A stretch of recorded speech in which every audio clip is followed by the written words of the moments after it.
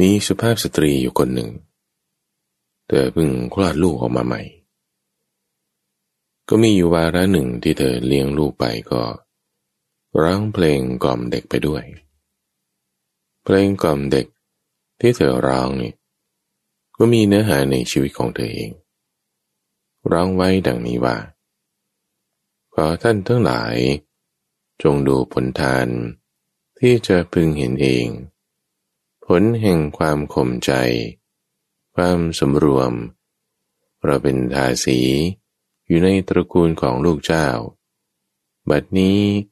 มาเป็นลูกสะใภ้เป็นใหญ่ในตระกูลและนี่คือรายการธรรมรับอรุณทางสถานีวิทยุกระจายเสียงแห่งประเทศไทยมาพบกับท่านผู้ฟังเป็นประจำทุกวันตั้งแต่เวลา 5:00 ถึง 6:00 น.โดยมีข้าพเจ้าพระมหาไพบูลย์อาภิปุณโญจากวัดป่าดอนไหโศกเป็นผู้ดำเนินรายการในแต่ละวันที่มาพบกันแต่ไม่มาพูดเรื่องการปฏิบัติพามานั่งสมาธิให้จิตสงบเข้าใจเห็นตามความเป็นจริงปล่อยวางได้ก็จะมาอธิบายธรรมะหมวดธรรมหัวข้อนั้นหัวข้อนี้หรือไม่ก็มาให้ฟังสิ่งที่ยังไม่เคยได้ฟังเป็นประสูตรเรื่องราวต่างๆหรือไม่ก็มาทำสิ่งที่ได้ฟังนั้นให้มีความแจ่มแจ้งอันนี้เป็นหน้าที่ของสมณะท่านผู้ฟังเป็นหน้าที่ที่จะสงเคราะห์อนุเคราะห์กันเกื้อกูลกันทำตอบกันได้อย่างสมเหตุสมผลโดยก็มีนี่แหละทางกรมประชาสัมพันธ์ที่เป็นผู้ให้การสนับสนุนเห็นความสำคัญในเรื่องนี้แล้วก็มีท่านผู้ฟังนี่แหละที่คอยฟังให้กำลังใจสอบถามข้อมูลหรือว่าติดต่อกับทางรายการมาเพื่อที่เป็นตัวบ่งบอกว่าในการฟังรายการนั้นเราได้รับประโยชน์สิ่งใดๆหรือไม่อย่างไรโดยเรื่องราวที่ท่านผู้ฟังต้องการจะติดต่อแบ่งปันสอบถามเสนอแนะให้ข้อมูลต่างๆใดๆเนี่ยสามารถไปที่เว็บไซต์ donhaisok.fm ได้ donhaisok.fm เราฟังตอนล่าสุดอ่านข้อมูลประสูตรประกอบดูเนื้อหาธรรมะวิดีโอต่างๆแบ่งปันสื่อสารส่งข้อมูลก็ที่เว็บไซต์นี้ในวันนี้ก็เป็นช่วงของนิทานปรรณนาที่ข้าพเจ้าจะนำเรื่องราวที่อยู่ในนิทานธรรมบทนิทานชาดกหรือเรื่องที่จะเป็นตัวประกอบเนื้อหาในพระสูตรเนี่ยมาอ่านมาเล่าทำความเข้าใจให้ท่านผู้ฟังได้ฟังกันซึ่งอันนี้ก็ต้องบอกให้ชัดเจนว่าเป็นส่วนที่เป็นคำอธิบายคืออธิบายเพิ่มเติมมาจากเรื่องของในพระสูตรบางทีพระพุทธเจ้ากล่าวตรัสไว้เป็นคำกาบกลอนเป็นคาถาส่วนหนึ่งก็คาถานี้ปรารภใครเรื่องราวเป็นมาอย่างไงก็มีข้อความอยู่คาถาหนึ่งตำวังที่พระพุทธเจ้าเคยตรัสไว้ปรารภกุลธิดาคนหนึ่ง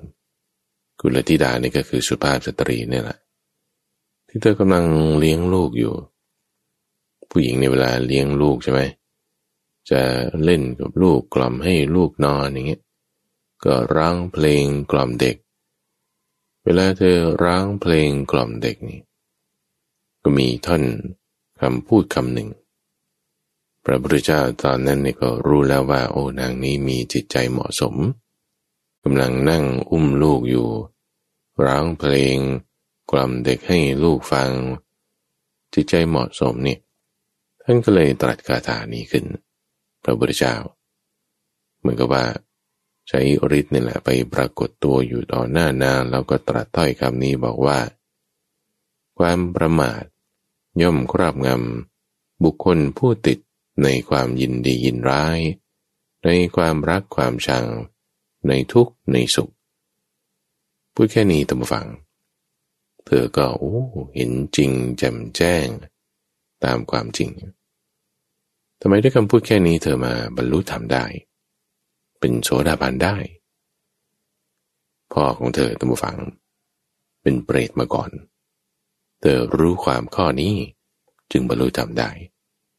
คำอธิบายที่นี้มาในเรื่องของเปรตที่เฝ้าสวนมะม่วงตั้งฟังมีเปรตไปเฝ้าสวนมะม่วงอยู่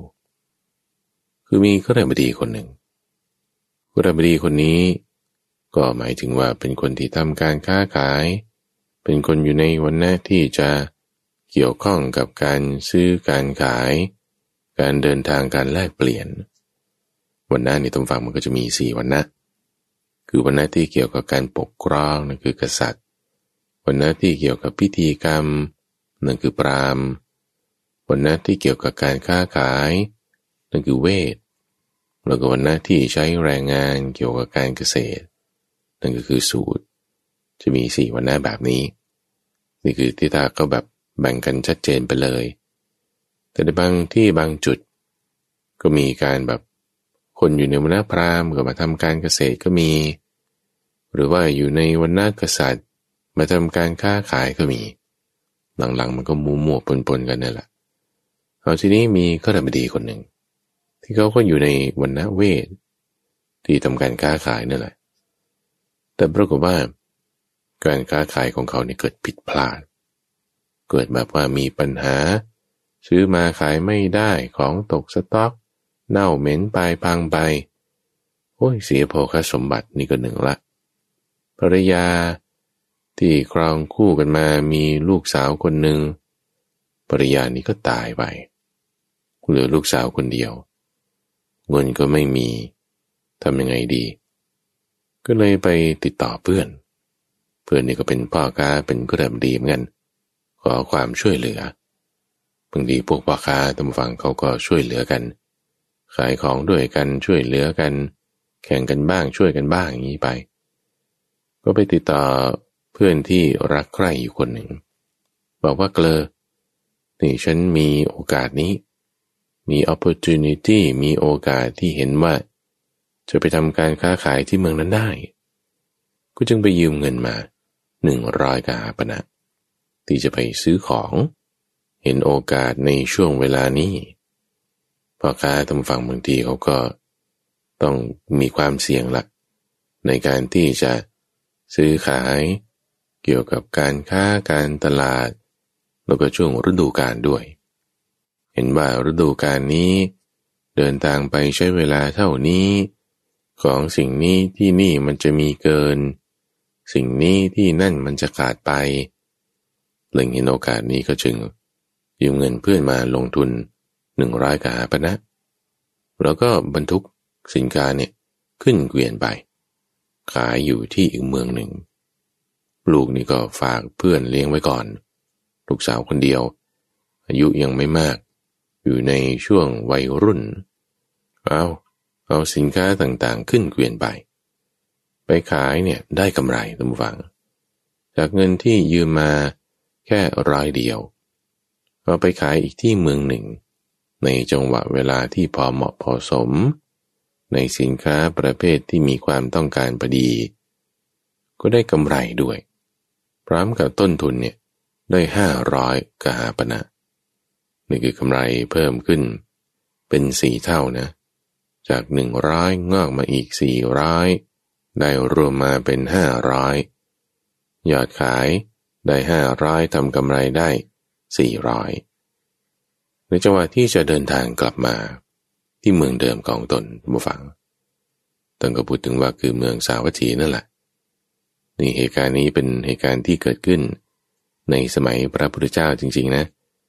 ไม่ได้เป็นเหตุการณ์ที่เกิดขึ้นในอดีตไม่ได้เป็นชาดกแต่ว่าเป็นเรื่องราวที่อธิบายอยู่ในภพปัจจุบันนั้นอยู่ในร่วมสมัยกับพระพุทธเจ้าเป็นเรื่องจริงๆที่เกิดขึ้นในสมัยนั้นเอาล่ะทีนี้พอเดินทางจะกลับมาที่เมืองสาวัตถีจังหวัดนั่นแหละท่านผู้ฟังเพราะว่าด้วยระยะทางด้วยสถานที่อยู่ในป่าเนี่ยก็มีพวกโจรดักซุ่มปล้นกองเกวียนอยู่ในดงในป่าแห่งหนึ่งระหว่างที่ ระบดีพ่อค้าคนนี้กำลังเดินทางกลับมาปกติแล้วท่านผู้ฟังพวก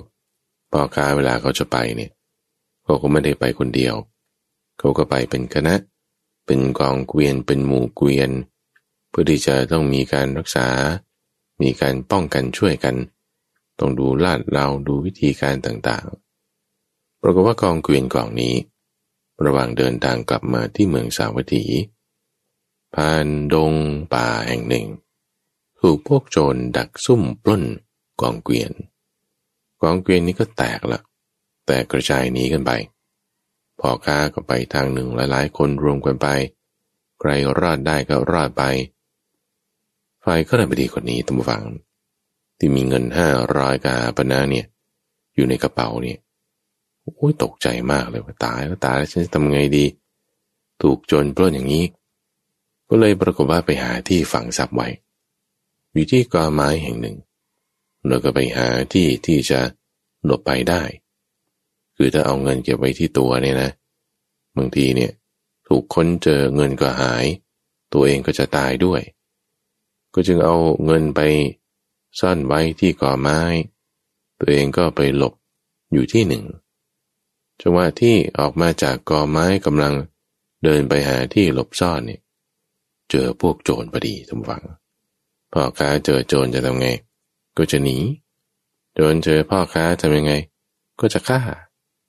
โจรก็เลยฆ่าก็ราชบดีคนนี้หนีไม่ทันตายจ่อยก็ตายอยู่ในการปล้นชนมครั้งนั้นก็ราชบดีคนนี้ท่านผู้ฟังโอ้ยเพิ่งจะฝังทรัพย์มาเมื่อกี้500ก่อนหน้านี้เงินก็สูญเสียไปหมดเมียก็ตายด้วย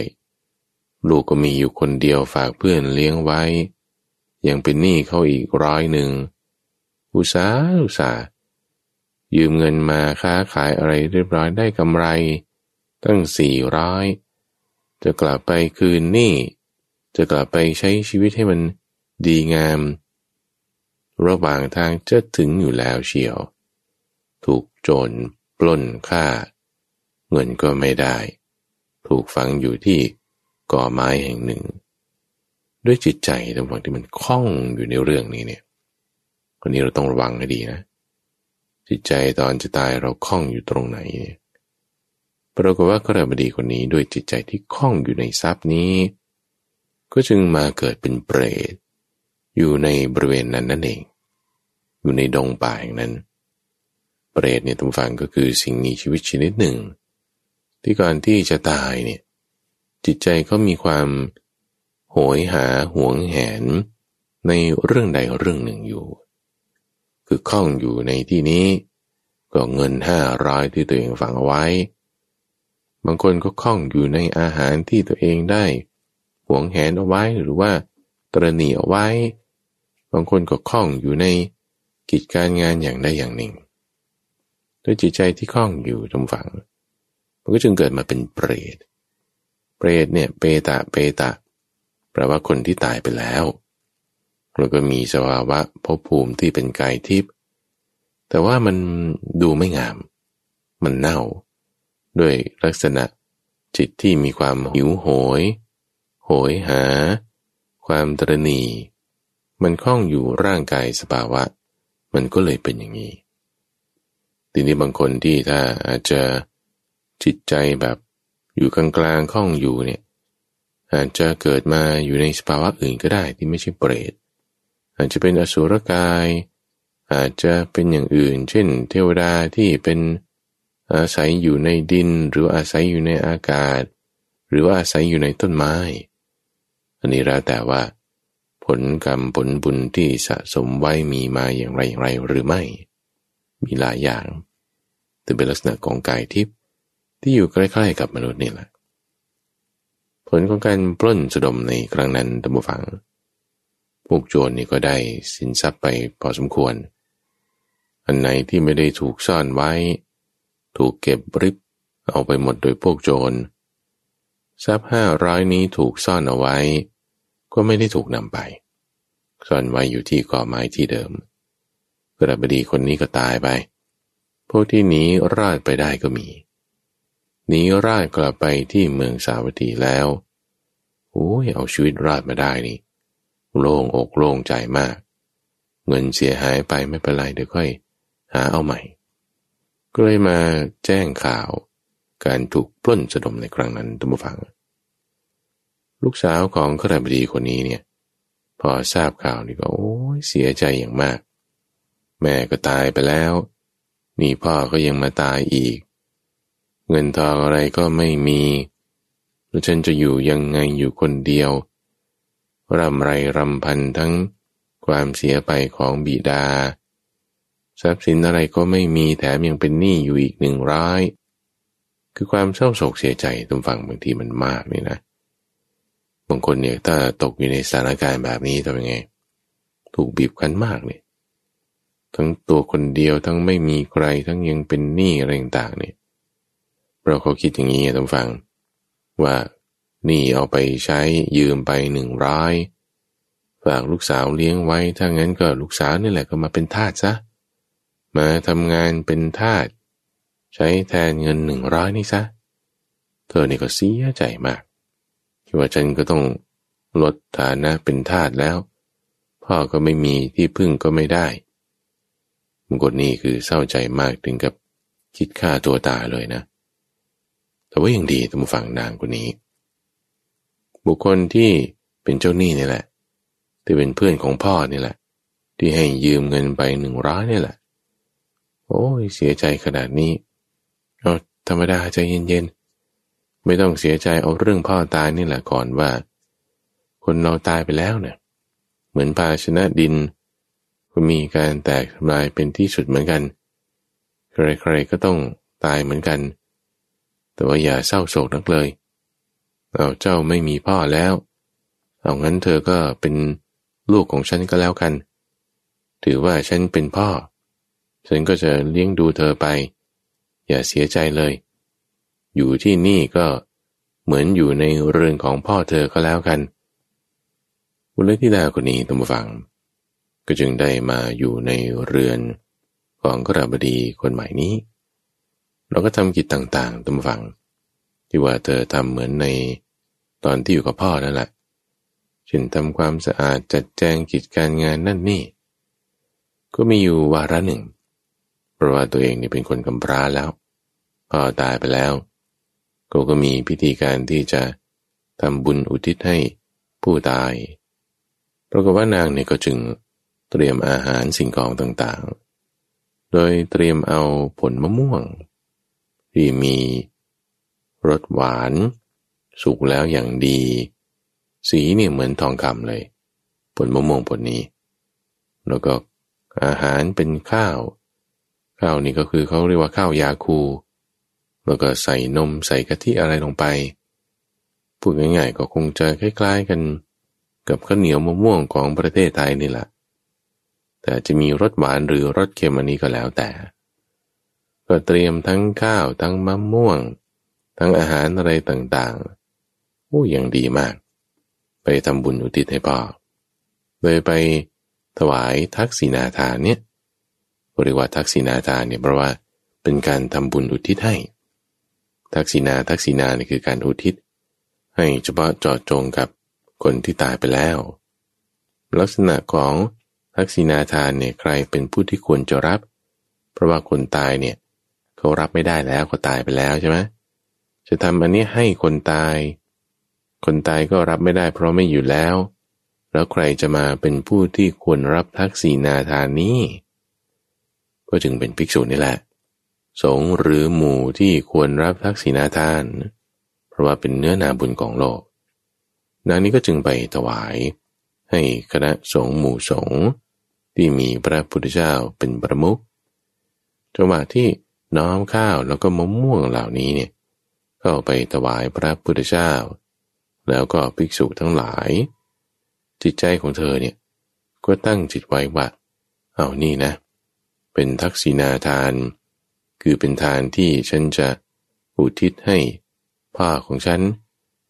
ถวายมะม่วงไปให้พระพุทธเจ้าให้ภิกษุสงฆ์จิตใจก็ตั้งไว้อยู่อย่างนี้ด้วยแล้วก็กล่าวไว้อย่างนี้ด้วย คือกรรมเนี่ยทั้งทางกายใช่ไหมคือมือถวายมะม่วงถวายข้าวทางวาจาก็กล่าวด้วยว่าทำบุญอันเนี้ยให้พ่อนะทางใจก็ตั้งจิตไว้ด้วยว่านี่อุทิศให้คือทั้งทางกายทางวาจาแล้วก็ทางใจเนี่ยน้อมให้ไปหมดตั้งแต่ก่อนแล้วด้วยก่อนนี่คือเตรียมอาหารไว้ฉันจะทำบุญให้พ่อระหว่างนี้ก็ด้วยระหว่างที่โอนให้ทำบุญให้ก็กล่าวอย่างนี้ไปด้วยกายวาจาใจก่อนและระหว่างถวายให้พระพุทธเจ้าไปอุทิศให้พ่อของตนเพราะว่าด้วยผลบุญการกระทำของกุลธิดาคนนี้ตำวังเปรตที่เฝ้าทรัพย์500อยู่ที่กอไม้แห่งนั้นเนี่ยโดยปกติสภาวะเขาก็จะมีความอดอยากหิวโหยมีสภาพที่แบบดูไม่ได้เน่าหน้าเกลียดเหม็นแต่ด้วยผลบุญกรรมความดีที่ลูกสาวทำให้เปรตนั้นก็กลับสภาพตามฝังจากที่ว่าไม่มีอะไรก็ปรากฏมีสวนมะม่วงมีวิมานมีต้นกัลปพฤกษ์มีสระโบกรณีมีทิพยสมบัติเนี่ยอันใหญ่หลวงขึ้นมาเลยในสภาวะความที่เป็นเปรตนั่นแหละเปรตนี่หมายถึงคนที่ตายไปแล้วเนี่ยนะสภาวะเขาก็ดีขึ้นมาก็ยังอยู่บริเวณเดิมแต่ว่ามีสมบัติอันเป็นทิพย์นั้นได้ดีขึ้นมาจากบุญที่ลูกสาวทำให้เรื่องการทำบุญอุทิศให้กับผู้ที่ล่วงลับไปแล้วเนี่ยทุกฝั่งมันจะได้ผลอยู่ได้ผลมากหรือน้อยอยู่ที่ว่าเราตั้งจิตถูกหรือไม่ในที่นี้กุลธิดาคนนี้เขาตั้งจิตทั้งก่อนระหว่างทำไปทั้งด้วยกายวาจาใจแล้วก็ทำในเนื้อนาด้วยผลบุญมันก็จึงได้เต็มแล้วผู้รับจะรับได้หรือไม่ซึ่งในกรณีนี้เป็นเปรตก็ได้รับเต็มไม่ใช่แค่มะม่วงผลเดียวเป็นมะม่วงผลเดียวแต่มะม่วงผลหนึ่งกลายเป็นสวนมะม่วงกลายเป็นต้นกัลปพฤกษ์เป็นสระโบกรณีอะไรที่แบบไม่อดไม่อยากแล้วมีเต็มเปี่ยมขึ้นมาแล้วในเรื่องนี้ตามฝั่งพระพุทธเจ้าเคยตรัสบอกไว้ว่าถ้าญาติของเราที่เราทำอุทิศให้เนี่ยเขาไม่ได้เป็นเปรตเนี่ยเขาก็จะรับไม่ได้ถูกไหมเพราะว่าสัตว์นรกหรือว่าเทวดาหรือมนุษย์เนี่ยก็มีอาหารของตนสมมติเนี่ยตัวเราเนี่ยเกิดเป็นคนใช่ไหมใช่ก่อนเราก็คงจะเคยมีลูกมีเต้าเขาก็คงจะทำบุญอุทิศให้เราถ้ามีเนี่ยทำไมเราถึงไม่เห็นได้อะไรเขาก็เพราะว่าเราเป็นมนุษย์แล้วเราก็จึงไม่ได้รับแต่ถ้าเป็นเปรตเนี่ยจะได้รับอยู่ทีนี้ในความเป็นมนุษย์ที่คุณไม่ได้รับเพราะว่ามนุษย์เทวดาหรือสัตว์นรกเขาก็มีอาหารของเขาจะไม่ได้เป็นสภาวะเป็นภพที่อยู่แบบของเปรตที่จะมีโอกาสในการได้รับแบบนี้ทีนี้ถ้าบอกว่าคนที่เราทำบุญอุทิศให้เนี่ยเขาไม่ได้เป็นเปรตเขารับไม่ได้มันก็จะตกไปถึงเปรตอื่นๆที่เป็นญาติของเราคือญาติของเราอื่นๆที่ถ้ามีความเป็นเปรตเนี่ยเขาก็จะรับส่งต่อกันไปส่งต่อกันไปเนี่ยเป็นหลายทอดนะเอาในเรื่องนี้ก่อนก็คือว่าพ่อของกุลธิดาคนนี้ก็ได้รับผลอานิสงส์จากการที่เธอถวายข้าวแล้วก็มะม่วงให้กับคณะสงฆ์ที่มีพระพุทธเจ้าเป็นประมุขพ่อนี่ก็จึงได้รับสวนมะม่วงอย่างใหญ่หลวงที่ประยับสมบัติอะไรมากมายเลยนางนี่ก็ไม่รู้เรื่องหรอกว่าพ่อได้ไม่ได้อะไรยังไงเพราะบุญมันส่งผลให้กันไปแล้วแต่ปรากฏว่าในเส้นทางเดินนี้เส้นทางที่พ่อค้าเนี่ยขายของค้าขายเนี่ยก็เป็นเส้นทางที่ใช้กันอยู่เป็นปกติเหล่าพ่อค้านี่ก็จะรู้จักเส้นทางนี้ดีมีวาระหนึ่งตำฝังในสมัยอื่นต่อมาเนี่ยพ่อค้ากลุ่มเดิมนี่แหละอีกก็เดินทางไปค้าขายในเมืองเดิมเส้นทางเดิมนี่แหละอีกแต่วาระนั้นเนี่ยมีกองกำลังที่แบบป้องกันไปด้วยเรียบร้อยพวกโจรทำอะไรไม่ได้เดินทางไปก็นี่แหละกลับมากับพักแรมณจุดที่ตนได้เคยอยู่มาก่อน ไอ้จุดที่ตนเคยอยู่มาก่อนพักแรมที่นั่นก็ปรากฏว่าเห็นเปรตพวกนี้ทุกฝังเปรตที่ได้รับวิมานเป็นส่วนมะม่วงนี่แหละแสดงตนให้พวกพ่อค้าเหล่านั้นเห็นขึ้นมาแต่เป็นสภาพที่ไม่น่ากลัวแล้วไงเป็นสภาพที่ไม่เละแล้วคือดีๆขึ้นมาแล้วข้าพเจ้าคาดการณ์ว่าก็คงจะเป็นได้อัปเกรดจากเปรตเลื่อนขั้นเป็นเทวดาที่อยู่ในชั้นจาตุมหาราชิกาอาจจะอาศัยอยู่ในดินหรืออาศัยอยู่ในต้นไม้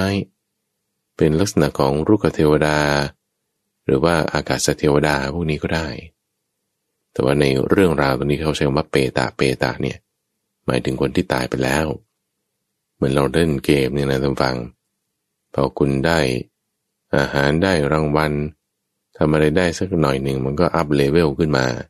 จากที่อดอยากหิวโหยสภาวะไม่น่าดูเป็นเปรตก็ขึ้นมามีทรัพย์สินสมบัติมีทั้งสระโบกกรณีมีต้นไม้ต้นกะลำประพฤกษ์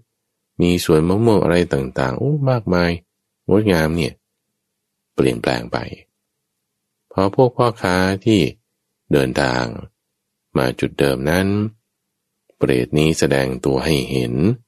ว่ามีทรัพย์สมบัติอะไรต่างๆเหล่านี้พวกพ่อค้านี่ก็อึ้งเลยทึ่งขึ้นมาเลยว่าโอ้ทำไมเปรตตนนี้เนี่ยมีสมบัติมากมายขนาดนี้ดูวิมานนั่นสิโอ้โหมันอลังการยิ่งใหญ่จริงๆมีอะไรต่างๆให้กินได้ไม่อดไม่อยากสวนนี่ก็น่ารื่นรมดอกไม้นี่ก็บานสะพรั่งทั้งผีเสื้อทั้งอะไรน่าดูชมมากๆเลยพอเห็นแล้วก็จึงได้สนทนากันพ่อค้าก็จึงถามเปรตตนนี้แหละว่าทำไมทรัพย์สินสมบัติของท่านเป็นมากดีมาขนาดนี้ได้เปรตนี้ก็เลยบอกว่าเพราะว่าลูกเนี่ยทำบุญให้สระโบกกรณีก็ตามต้นไม้อะไรต่างๆเนี่ยเป็นผลของทานที่ลูกสาวเนี่ยถวายมะม่วง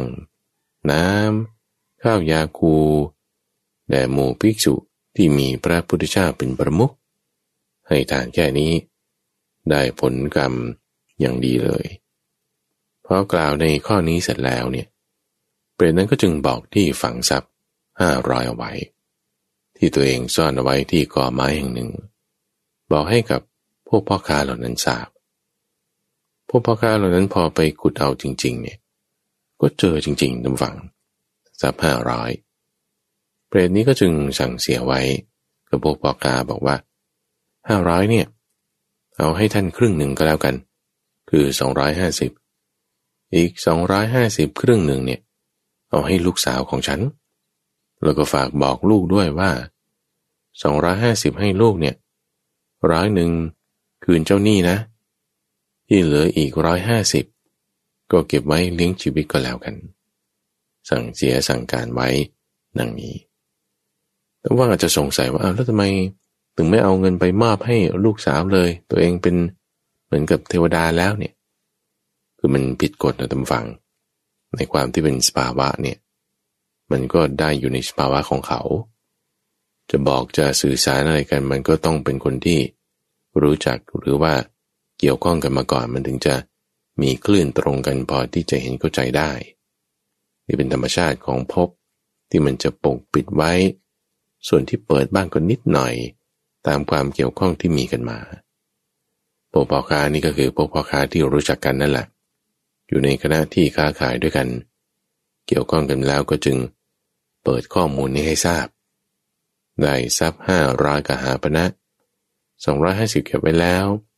เดินทางกลับมาที่กรุงสาวัตถีก็จึงมาแจ้งข่าวให้กุลธิดาได้ทราบโดยเอาเงิน500นี่แหละเป็นพยานแบ่งทรัพย์ให้250เล่าให้ฟังด้วยว่าพ่อเธอตอนนี้อยู่สบายแล้วนะบุญที่เธอทำให้เนี่ยพ่อได้รับเป็นอย่างนี้อย่างนี้เนี่ยลูกสาวนี่ดีใจมากทุกฝังดีใจมากว่าพ่อเรานี่ก็ไม่ได้ไปทุกขติคือมีทุกข์อยู่ด้วยความเป็นเปรตพอทำบุญอุทิศให้แล้วด้วยจิตที่แผ่ไป ด้วยวาจาที่พูดไปด้วยการกระทำทางกายที่ทำไปเนี่ยก็จึงได้ผลมีทุกข์อยู่ก็พ้นจากความทุกข์มีสุขอยู่ก็ได้ความสุขมากยิ่งขึ้นได้ทรัพย์มาแล้วก็จึงเอาเงิน100นี่คืนเจ้าหนี้ตามฝังก็คือพ่อบุญธรรมของตนนั่นแหละก็คือเพื่อนของพ่อที่รับเลี้ยงเอาไว้อยู่ในบ้านก็คือว่ากุลธิดานี้พอมาอยู่อาศัยกับเพื่อนของพ่อแล้วใช่ไหมก็เรียกว่าพ่อเหมือนกันก็ถือว่าเป็นพ่อบุญธรรมตอนจะเอาเงินไปคืนพ่อบุญธรรม100ที่พ่อบังเกิดเกล้ายืมมาได้รับเงินคืนมากำไรส่วนหนึ่งเนี่ยพ่อบุญธรรมรู้ความเรื่องนี้ตามฟังก็มันน่าสะใจใจมากยืมเงินไปได้กำไรมาอีกหาเงินคืนมาแต่ตกไม่ถึงกรุงสาวัตถีถูกฆ่าซะก่อนกลายไปเป็นเปรตอย่างนี้มีลูกสาวทำบุญให้พ้นจากสภาวะนั้นมา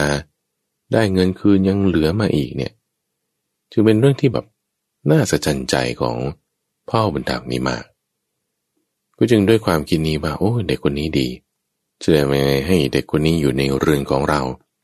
แต่บอกว่าแต่งงานไปที่เรือนอื่นเนี่ยด้วยจิตใจดีแบบนี้มันไม่ได้แล้วเอางี้แล้วกันแต่งงานกับลูกชายของเราซะพ่อบุญธรรมนี้ก็จึงไม่รับเงินนั้นตามฟังเอาเงิน100เนี่ยให้เธอไปด้วยแล้วก็ให้แต่งงานอยู่ในเรือนนี้ด้วยโดยให้เป็นลูกสะใภ้ให้แต่งงานกับลูกชายของตนเราไปอยู่ด้วยกันในเรือนนั้นนั่นแหละจุดนี้แหละท่านผู้ฟังที่เป็นเรื่องราวในชีวิตของกุลธิดานี้จากที่ว่าการค้าขายทรัพย์สินในครอบครัวของตนสูญเสียหายไปหมดแม่ก็มาตายพ่อเนี่ยก็จะตั้งตัวขึ้นอีกทีก็ไปยืมเงินเข้าไว้ค้าขายยังไม่ทันจะกลับมาถูกฆ่าตายซะก่อนก็ต้องมาอยู่ในเรือนของคนอื่นทำหน้าที่นั่นนี่มันก็เป็นฐานะเป็นนางทาสีนั่นแหละแต่พอมาภายหลังทำบุญให้พ่อแล้วได้เงินคืนมาก็เปลี่ยนแปลงจากฐานะของนางทาสีเนี่ยมาเป็นลูกสะใภ้เลยลูกสะใภ้ในเรือนตามวังก็ทำอะไรก็ดูแลกิจการงานนั่นนี่ในบ้านทั้งหมดนั่นแหละดูแลคนใช้ดูแลคนงานนางทาสีใครทำอะไรไม่ทำอะไรดูแลการจับจ่ายใช้สอยนั่นนี่คนเข้าคนออกภาษานี้เขาเรียกว่าแม่เจ้าเรือนคือแม่บ้านที่ดูแลกิจการงานต่างๆตกมาเป็นหน้าที่ของกุลธิดานี้ก็จึงเป็น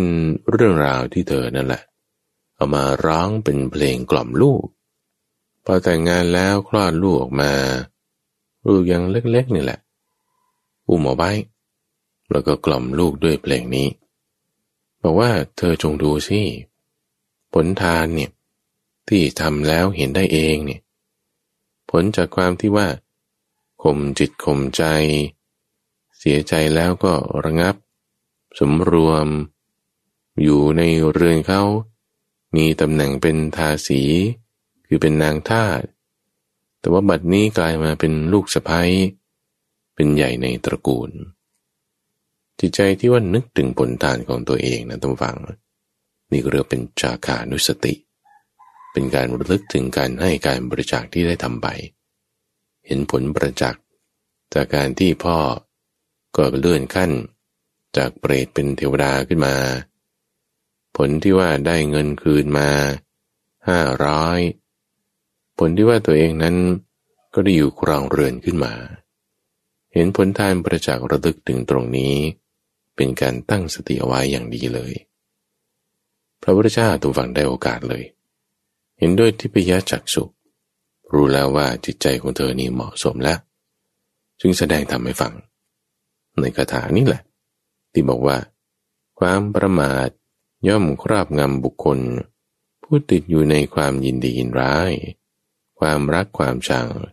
ในทุกข์ในสุขเห็นข้อดีของทานใช่ไหมเห็นข้อเสียของความประมาทใช่ไหมจิตใจเนี่ยทำให้เธอมีความมั่นใจ อย่างลงมั่นชนิดที่ไม่หวั่นไหวในคำสอนของพระพุทธเจ้าในการตรัสรู้ของพระพุทธเจ้าแล้วก็ในการปฏิบัติของตนในคำสอนของพระพุทธเจ้านั้นก็คือธัมโมในการตรัสรู้ของพระพุทธเจ้านั้นก็คือพุทโธแล้วก็คือการปฏิบัติในศีลในทานที่ตัวเองให้ไปนั้นก็คือสังโฆมีความมั่นใจอย่างลงมั่นไม่หวั่นไหวในพุทโธธัมโมสังโฆนั่นน่ะก็เรียกว่าเป็นผู้ที่ถึงกระแสตามฟังเข้าสู่กระแสที่จะมีการตรัสรู้พร้อมเป็นเบื้องหน้าจะไม่สามารถทำกรรมชนิดที่เมื่อทำแล้วจะไปสู่นรกกำเนิดเดรัจฉานเปรตวิสัยเธอจะทำไม่ได้เลยพูดง่ายๆก็คือเป็นโสดาบันนั่นเองความที่ได้เป็นโสดาบันเนี่ยมันเป็น16เท่าของความที่ได้เป็นพระเจ้าจักรพรรดิเลยนะ16เท่านี้จริงๆมันยังน้อยไปคือมันเทียบกันไม่ได้เลยมันมากกว่ากันมากที่คุณได้สมบัติพระเจ้าจักรพรรดิแล้วได้ครองแผ่นดินใหญ่ทั้ง4เปรียบเทียบกับการที่ได้เป็นโสดาบันคือมีโสตาปัฏฐังค4เนี่ยได้โสดาบันนี่มันดีกว่ามากจิตใจของเธอเนี่ยสบายใจมากๆเลยนี่คือเรื่องราวของเปรตที่ได้สวนมะม่วงมีสวนมะม่วงอยู่ท่านฟังลองคิดดูนะเธอปาดมะม่วงออกเนี่ยสีเหลืองทองสุกอารามแต่ก็ไม่ได้คิดว่าจะเอามะม่วงเนี่ยใส่ปากตัวเองกินแต่คิดว่าจะเอามะม่วงเนี่ยใส่ถาดใส่จานถวายพระเจ้าพระสงฆ์ครูบาอาจารย์เพื่อว่าจะทำบุญอุทิศให้พ่อได้ผลจริงๆเห็นผลแห่งทานจริงๆเนี่ยมีความมั่นใจมากมีความดีใจมากในจุดที่ข้าพเจ้าได้พูดถึงว่าถ้าญาติเหล่านี้ไม่ได้ก็จะเป็นไปของญาติเหล่าอื่นเนี่ยในความที่เกี่ยวข้องกันไปมันก็มีเรื่องราวที่2ต่อมาทุกฝั่งที่เราบอกว่าพ่อเราหรือคนที่เราทำบุญอุทิศให้ไม่ได้ไปเกิดเป็นเปรตใช่ไหมเราก็จะให้ได้ตกส่วนสู่เปรตเหล่าอื่นที่เป็นญาติของเราก่อนหน้านี้ก็มีเรื่องราวที่เปรตที่เคยเป็นญาติกันเมื่อ5ชาติที่แล้วคือห่างไป4ชาติจากปัจจุบันนี้นับชาตินี้ด้วยก็เป็นชาติที่5นับชาตินี้เป็นชาติที่1ต่อยหลังไป2 3 4 5เนี่ยชาติที่5นั้นน่ะถ้าเคยเป็นญาติเป็นพ่อเป็นแม่กันมาก่อนก็ได้รับด้วยหรือต่อไปก็ได้รับอีกเรื่องราวนี้เป็นเรื่องราวเกี่ยวกับท่านพระสารีบุตรที่เคยมีแม่เมื่อ5ชาติที่แล้วทำไม่ดีเอาไว้เกิดเป็นเปรตขึ้นมาคือท่านพระสารีบุตรในชาติปัจจุบันนั้นสุดท้ายของท่านเนี่ยมีแม่ชื่อนางสารีเกิดอยู่ในวรรณพราหมณ์นางสารีเนี่ยโอ้โหท่านฟังไม่ได้ว่าท่านไม่ดีนะคือท่านก็ดีอยู่แต่ว่าก่อนที่จะมาดีได้เนี่ยมันร้ายมาก่อนไงร้ายนี่แบบโอ้ปากร้ายมากพูดไปเนี่ยทิ่มซึกเลยด่าคนนั้นว่าคนนี้คือมีมิจฉาทิฏฐิใครทำอะไรให้ไม่พอใจนี่ปากนี่เป็นกรรไกรสับเละเลยคือแต่ว่าภายหลังมาแก้ไขได้ท่านเป็นคนดีขึ้นมานั่นคือในชาติสุดท้ายของท่านพระสารีบุตรมีแม่ชื่อนางสารีคือช่วยได้ทันพอดีเพราะว่ามีช่องมีโอกาสตอนก่อนที่ท่านพระสารีบุตรจะปรินิพพานนี่แหละไปช่วยแก้ไขได้ทันไม่งั้นแม่สารีนี่ก็จะต้องไปตกนรกหรือว่าก็เกิดเป็นเปรตเหมือนกันนั่นแหละทีนี้แม่ของท่านใน5ชาติก่อนหน้านี้ก็เกิดเป็นเปรตเหมือนกันเรื่องราวตรงนี้มาในเปตวัตถุพูดถึงเรื่องเปรตที่เคยเป็นแม่ของท่านพระสารีบุตรเราก็ต้องนับย้อนไปสัก5-6ชาติที่ผ่านมาที่ตอนนั้นท่านพระสารีบุตรเนี่ยก็เกิดอยู่ที่เมืองพาราณสีเพราะว่าพ่อแม่ของท่านนี่ก็อยู่ที่นั่นสามีภรรยาคู่นี้ก็อยู่ในวรรณพราหมณ์อยู่ในวรรณพราหมณ์เนี่ยเขาก็จะมีการกระทำพิธีกรรมอะไรต่างๆจุดหนึ่งที่เขาจะทำก็คือว่า พ่อบ้านเนี่ยก็มักจะสละทรัพย์บริจาคทรัพย์แบ่งปันคนเดินทางบ้างยาจกบ้างผู้เฒ่าผู้แก่บ้างเขาก็จะมีพิธีกรรมที่ทำแบบนี้จะเตรียมข้าวของสิ่งของต่างๆทำบุญเนี่ยอยู่เป็นประจำท่านฟังลองคิดดูนะสมัยที่ว่าถ้าไม่มีพระพุทธเจ้าอุบัติขึ้นเนี่ยจะไม่ได้มีพระสงฆ์มาบิณฑบาตหรอกการให้ทานอะไรก็ให้กับคนทั่วไปแต่จะคิดว่าจะให้นะให้กับคนทั่วไปไม่ได้เป็นเนื้อนาบุญอะไรแล้วก็ให้กันไปอย่างนั้นบางทีให้ด้วยจิตตรณีมันก็ได้ผลบุญไม่มากนางคนนี้ก็เหมือนกันคือตัวพ่อบ้านนี่ก็ตั้งจิตตั้งใจไว้ดีตามคำสอนในคัมภีร์ของพวกพราหมณ์แต่ตัวภรรยานี่มีความคิดว่าโอ้ยไม่รู้จะให้ทำไมเราเก็บไว้กินเองดีกว่าก็ไม่ได้เคยอนุโมทนากับสามีเลยสามีทำก็ทำไปฉันก็เตรียมให้เฉยแต่ฉันไม่ได้ทำด้วยมีอยู่มาวาระหนึ่งตำฝังที่ว่าตัวพ่อบ้านนี่จะต้องไปทำกิจธุระที่เมืองอื่นอยู่หลายวันก็จึงฝากสั่งภรรยาว่าเอาทานที่เราอุตส่าห์ทำมาเนี่ยพ่อแม่ทำมาเราพาทำมาเราก็ทำต่อไปเนี่ยอย่าให้เสื่อมเสียนะดำเนินการต่อไปให้ดีพอสามีไปแล้วตัวนางนี่ก็ไม่ทำตามตามหวังสถานที่ที่จะเป็นที่ให้ทานที่ได้เคยทำมาเนี่ยเขาก็จะทำศาลาไว้แห่งหนึ่งตัวเองมีอาหารอะไรก็ไปตั้งไว้ใครมาก็มาเอาไปกินได้เนี่ยก็ปัจจุบันนี่แหละมีเหมือนที่เขาตั้งเป็นตู้เอาไว้แบ่งปันเนี่ยใครอยากอะไรก็มาเอาของในตู้นี้ไปกินใช่ไหมหรือใครมีอะไรจะแบ่งปันก็มาไว้ที่นี่เช่นเดียวกันตามฝั่งสมัยก่อนเขาก็ทำแบบนี้คือมีศาลาที่ตัวเองจะให้ทานเอาไว้ตั้งเอาไว้ใครเป็นยาจกใครไม่มีกินอะไรก็มาอยู่ตรงนี้แหละเดี๋ยวฉันจะเอามาให้ตามแต่ที่จะแบ่งกันไปปรากฏว่านางนี่ไม่ทำตามตามฝั่งศาลาอะไรเนี่ยไม่ให้มีคนมารอมาไม่ให้ด่าเขาอีกด้วยซ้ำว่าเจ้ามาอะไรแถวนี้กินมูดกินคูดคืออุจจาระปัสสาวะนั่นแหละกินไปดื่มเลือดกินตัวเองไปกินมันสมองของแม่เธอสิระบุชื่อสิ่งของที่ไม่สะอาดน่าเกลียดอะไรต่างๆด่าเละเลยล่ะแล้วก็ถุยน้ำลายถมให้อีกขับไล่พวกนั้นให้หนีไปจากศาลาที่สร้างเอาไว้เรื่องราวเดิมมาเป็นอย่างนี้นะทีนี้พอในสมัยต่อมาเธอตายไปโดยจิตใจที่เป็นแบบนี้เนี่ยก็มาเกิดในภพของเปรตสภาวะที่เธอเกิดมานี้ความเป็นเปรตด้วยกรรมที่ทำมาแบบเนี้ยมันก็จะเป็นสภาวะแห่งความหิวโหยอย่างมาก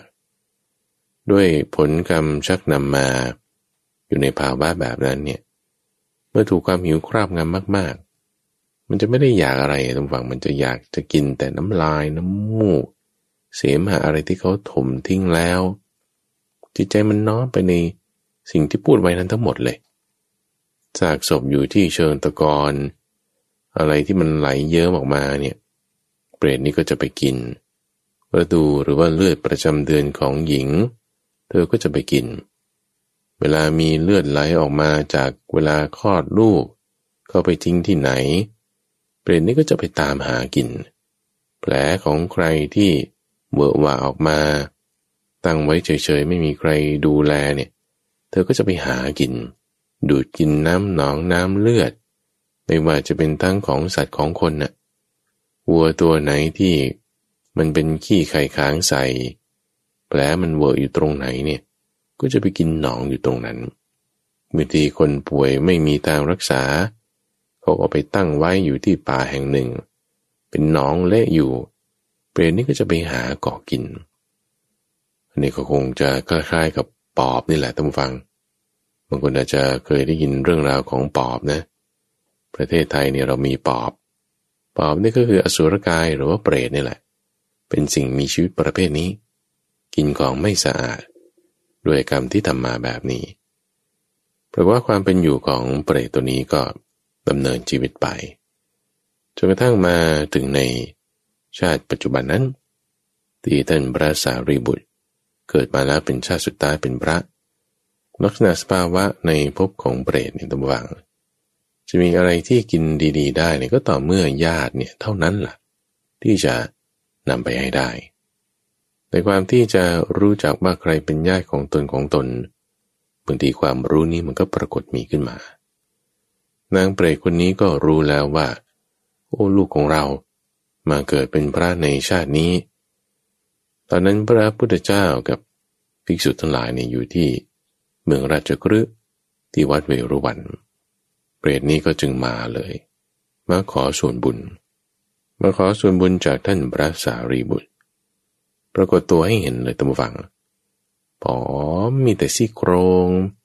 เสื้อผ้านี่ไม่มีตัวเนี่ยโอ้โหแบบเหี่ยวแล้วก็สะพรั่งไปด้วยเส้นเอ็นผิวพรรณอะไรนี่ดูไม่ได้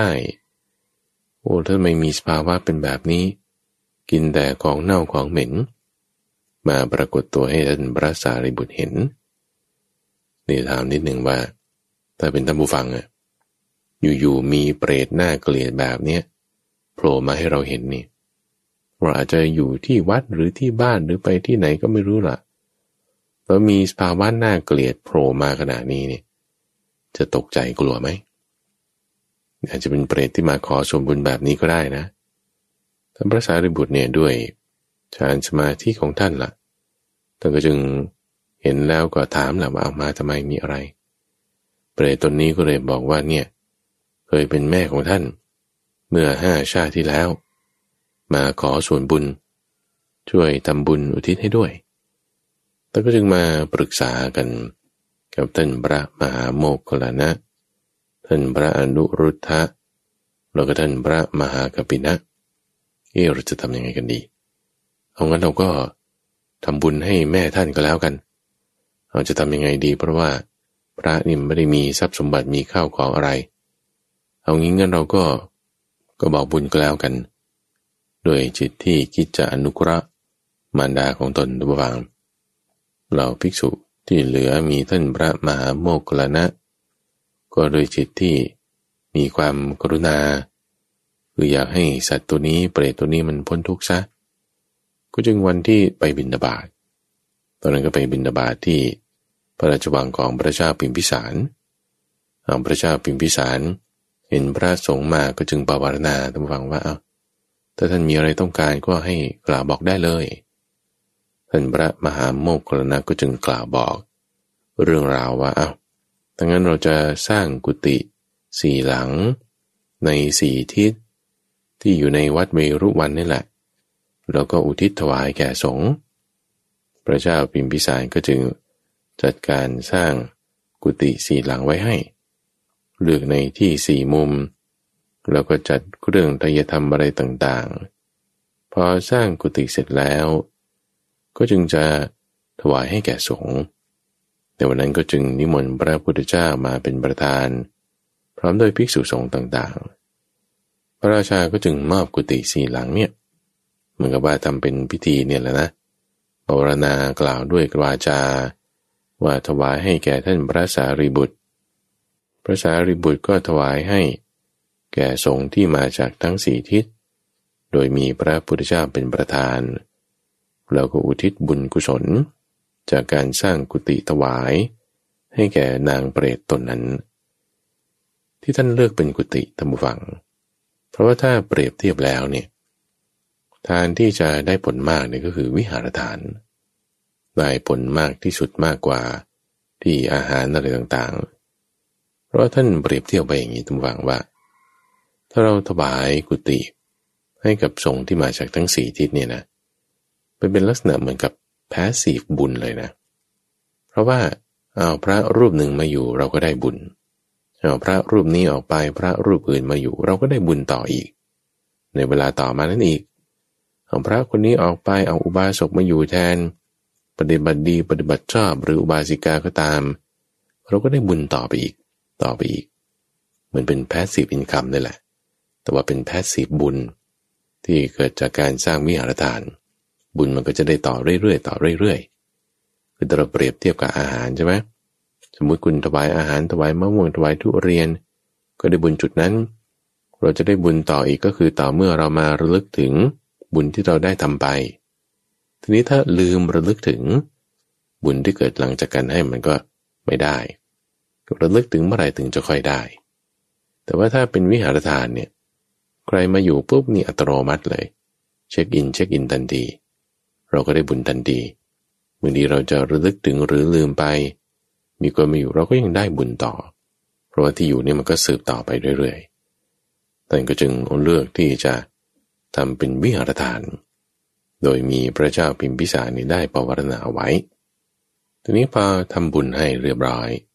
ท่านพระสารีบุตรเนี่ยนะทำบุญให้เรียบร้อยเสร็จปุ๊บบุญเนี่ยส่งผลให้นางเปรตตนนี้เนี่ยเปลี่ยนแปลงสภาวะเลยตัมวังคือบุญเนี่ยมากน้อยมันส่งผลน้อยมากไม่เท่ากันความที่ว่าได้วิหารทานที่เป็นบุญนี้ไม่ใช่หลังเดียวแต่4 หลังเลยในทั้ง4 ทิศเลยให้ผลเนี่ยทำให้นางไปเกิดเป็นเทวดาเลยที่ไม่ได้จะมาอยู่แถวดินแถวอากาศแถวต้นไม้อะไรไปนู่นเลยสวรรค์ชั้นจตุมหาราชิกาหรือสวรรค์ชั้นดาวดึงด้วยซ้ำในที่นี้ท่านไม่ได้ระบุเอาไว้แต่คิดว่าน่าจะเป็นสวรรค์ชั้นดาวดึงตัมวังเพราะอะไรเพราะว่าท่านพระมหาโมคคัลลานะในอีกวาระหนึ่งตัมวังก็ไปเทวโลกซึ่งท่านก็ไปอยู่เรื่อยๆไปเทวโลกก็มักจะไปที่สวรรค์ชั้นดาวดึงแต่ในกรณีของท่านพระอุปคุตนี่มักจะไปที่สวรรค์ชั้นจตุมหาราชิกาซึ่งอยู่ต่ำกว่าแต่กรณีของท่านพระมหาโมคคัลลานะตามเรื่องราวที่ปรากฏมีเนี่ยท่านมักจะไปที่สวรรค์ชั้นดาวดึงไปแล้วก็เห็นเทพองค์นี้แหละก็ว่าโอ้เทพธิดาทำไมท่านมีทรัพย์สินสมบัติอะไรกันมากมายตอนอยู่เป็นมนุษย์เนี่ยทำบุญอะไรเธอก็จึงเล่าเรื่องให้ฟังว่าจริงๆไม่ได้ทำอะไรเลยเนี่ยเมื่อก่อนเป็นเปรตด้วยซ้ำโอ้ยกินแต่ของไม่สะอาดแต่พอท่านพระสารีบุตรทำบุญให้นี่ฉันเป็นแม่ท่านเมื่อ5 ชาติที่แล้วทำบุญให้ก็จึงมาอยู่สวรรค์แบบนี้โอ้ดีงามมากมีทรัพย์สินสมบัติมากว่าอย่างนี้นะโอ้เปลี่ยนแปลงกันได้ขนาดนี้นั่นเพราะว่าบุญที่ท่านทำอุทิศให้จะเห็นว่าบุญเนี่ยมันก็ได้ไม่เท่ากันท่านผู้ฟังกรณีของเปรตที่ได้เป็นเจ้าของสวนมะม่วงเนี่ยก็คงจะเป็นเทพชั้นที่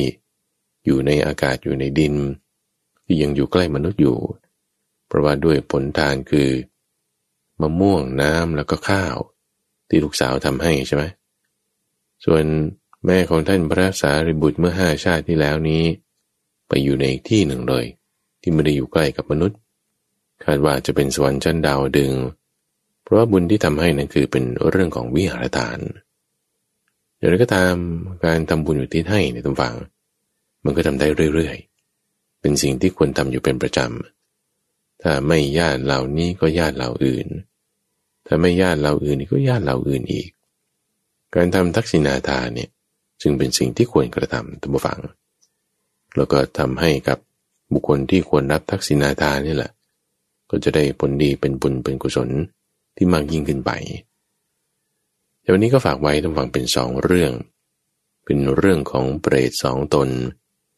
ที่ตนแรกนั้นเป็นเปรตที่อยู่ที่สวนมะม่วงกับตนที่2นั่นคือเปรตที่เคยเป็นแม่ของท่านพระสารีบุตรเมื่อ5 ชาติที่แล้วในช่วงของนิทานพรรณนาจะมาพบกับท่านผู้ฟังเป็นประจำในทุกวันศุกร์ตั้งแต่เวลา 5:00 ถึง 6:00 น.ทั้งสถานีวิทยุกระจายเสียงแห่งประเทศไทยในรายการธรรมรับอรุณโดยมีข้าพเจ้าพระมหาไพบูลย์อภิปุณโญจากวัดป่าดอนไฮโซเป็นผู้ดำเนินรายการท่านผู้ฟังอยากฟังเรื่องราวใดๆที่เป็นคติสอนใจเตือนใจหรือว่ามีเนื้อหาข้อความสิ่งใดที่จะแบ่งปันสามารถติดต่อกับทางรายการได้ที่เว็บไซต์ donhaisok.fm หรือว่าส่งเป็นจดหมายหรือไปรษณียบัตรก็ได้มาที่เลขที่1 หมู่ 8 ตำบลดอนไฮโศกอำเภอหนองหานจังหวัดอุดรธานี และที่เว็บไซต์นี้ท่านผู้ฟังสามารถที่จะรับฟังตอนอื่นๆต่อๆไปได้หรือว่าอ่านข้อความข้อมูลประสูตรเรื่องราวประกอบได้ดูรูปภาพดูวิดีโอส่งข้อความอะไรต่างๆก็ที่เว็บไซต์ donaiso.fm ได้แล้วพบกันใหม่ในวันพรุ่งนี้เจริญพร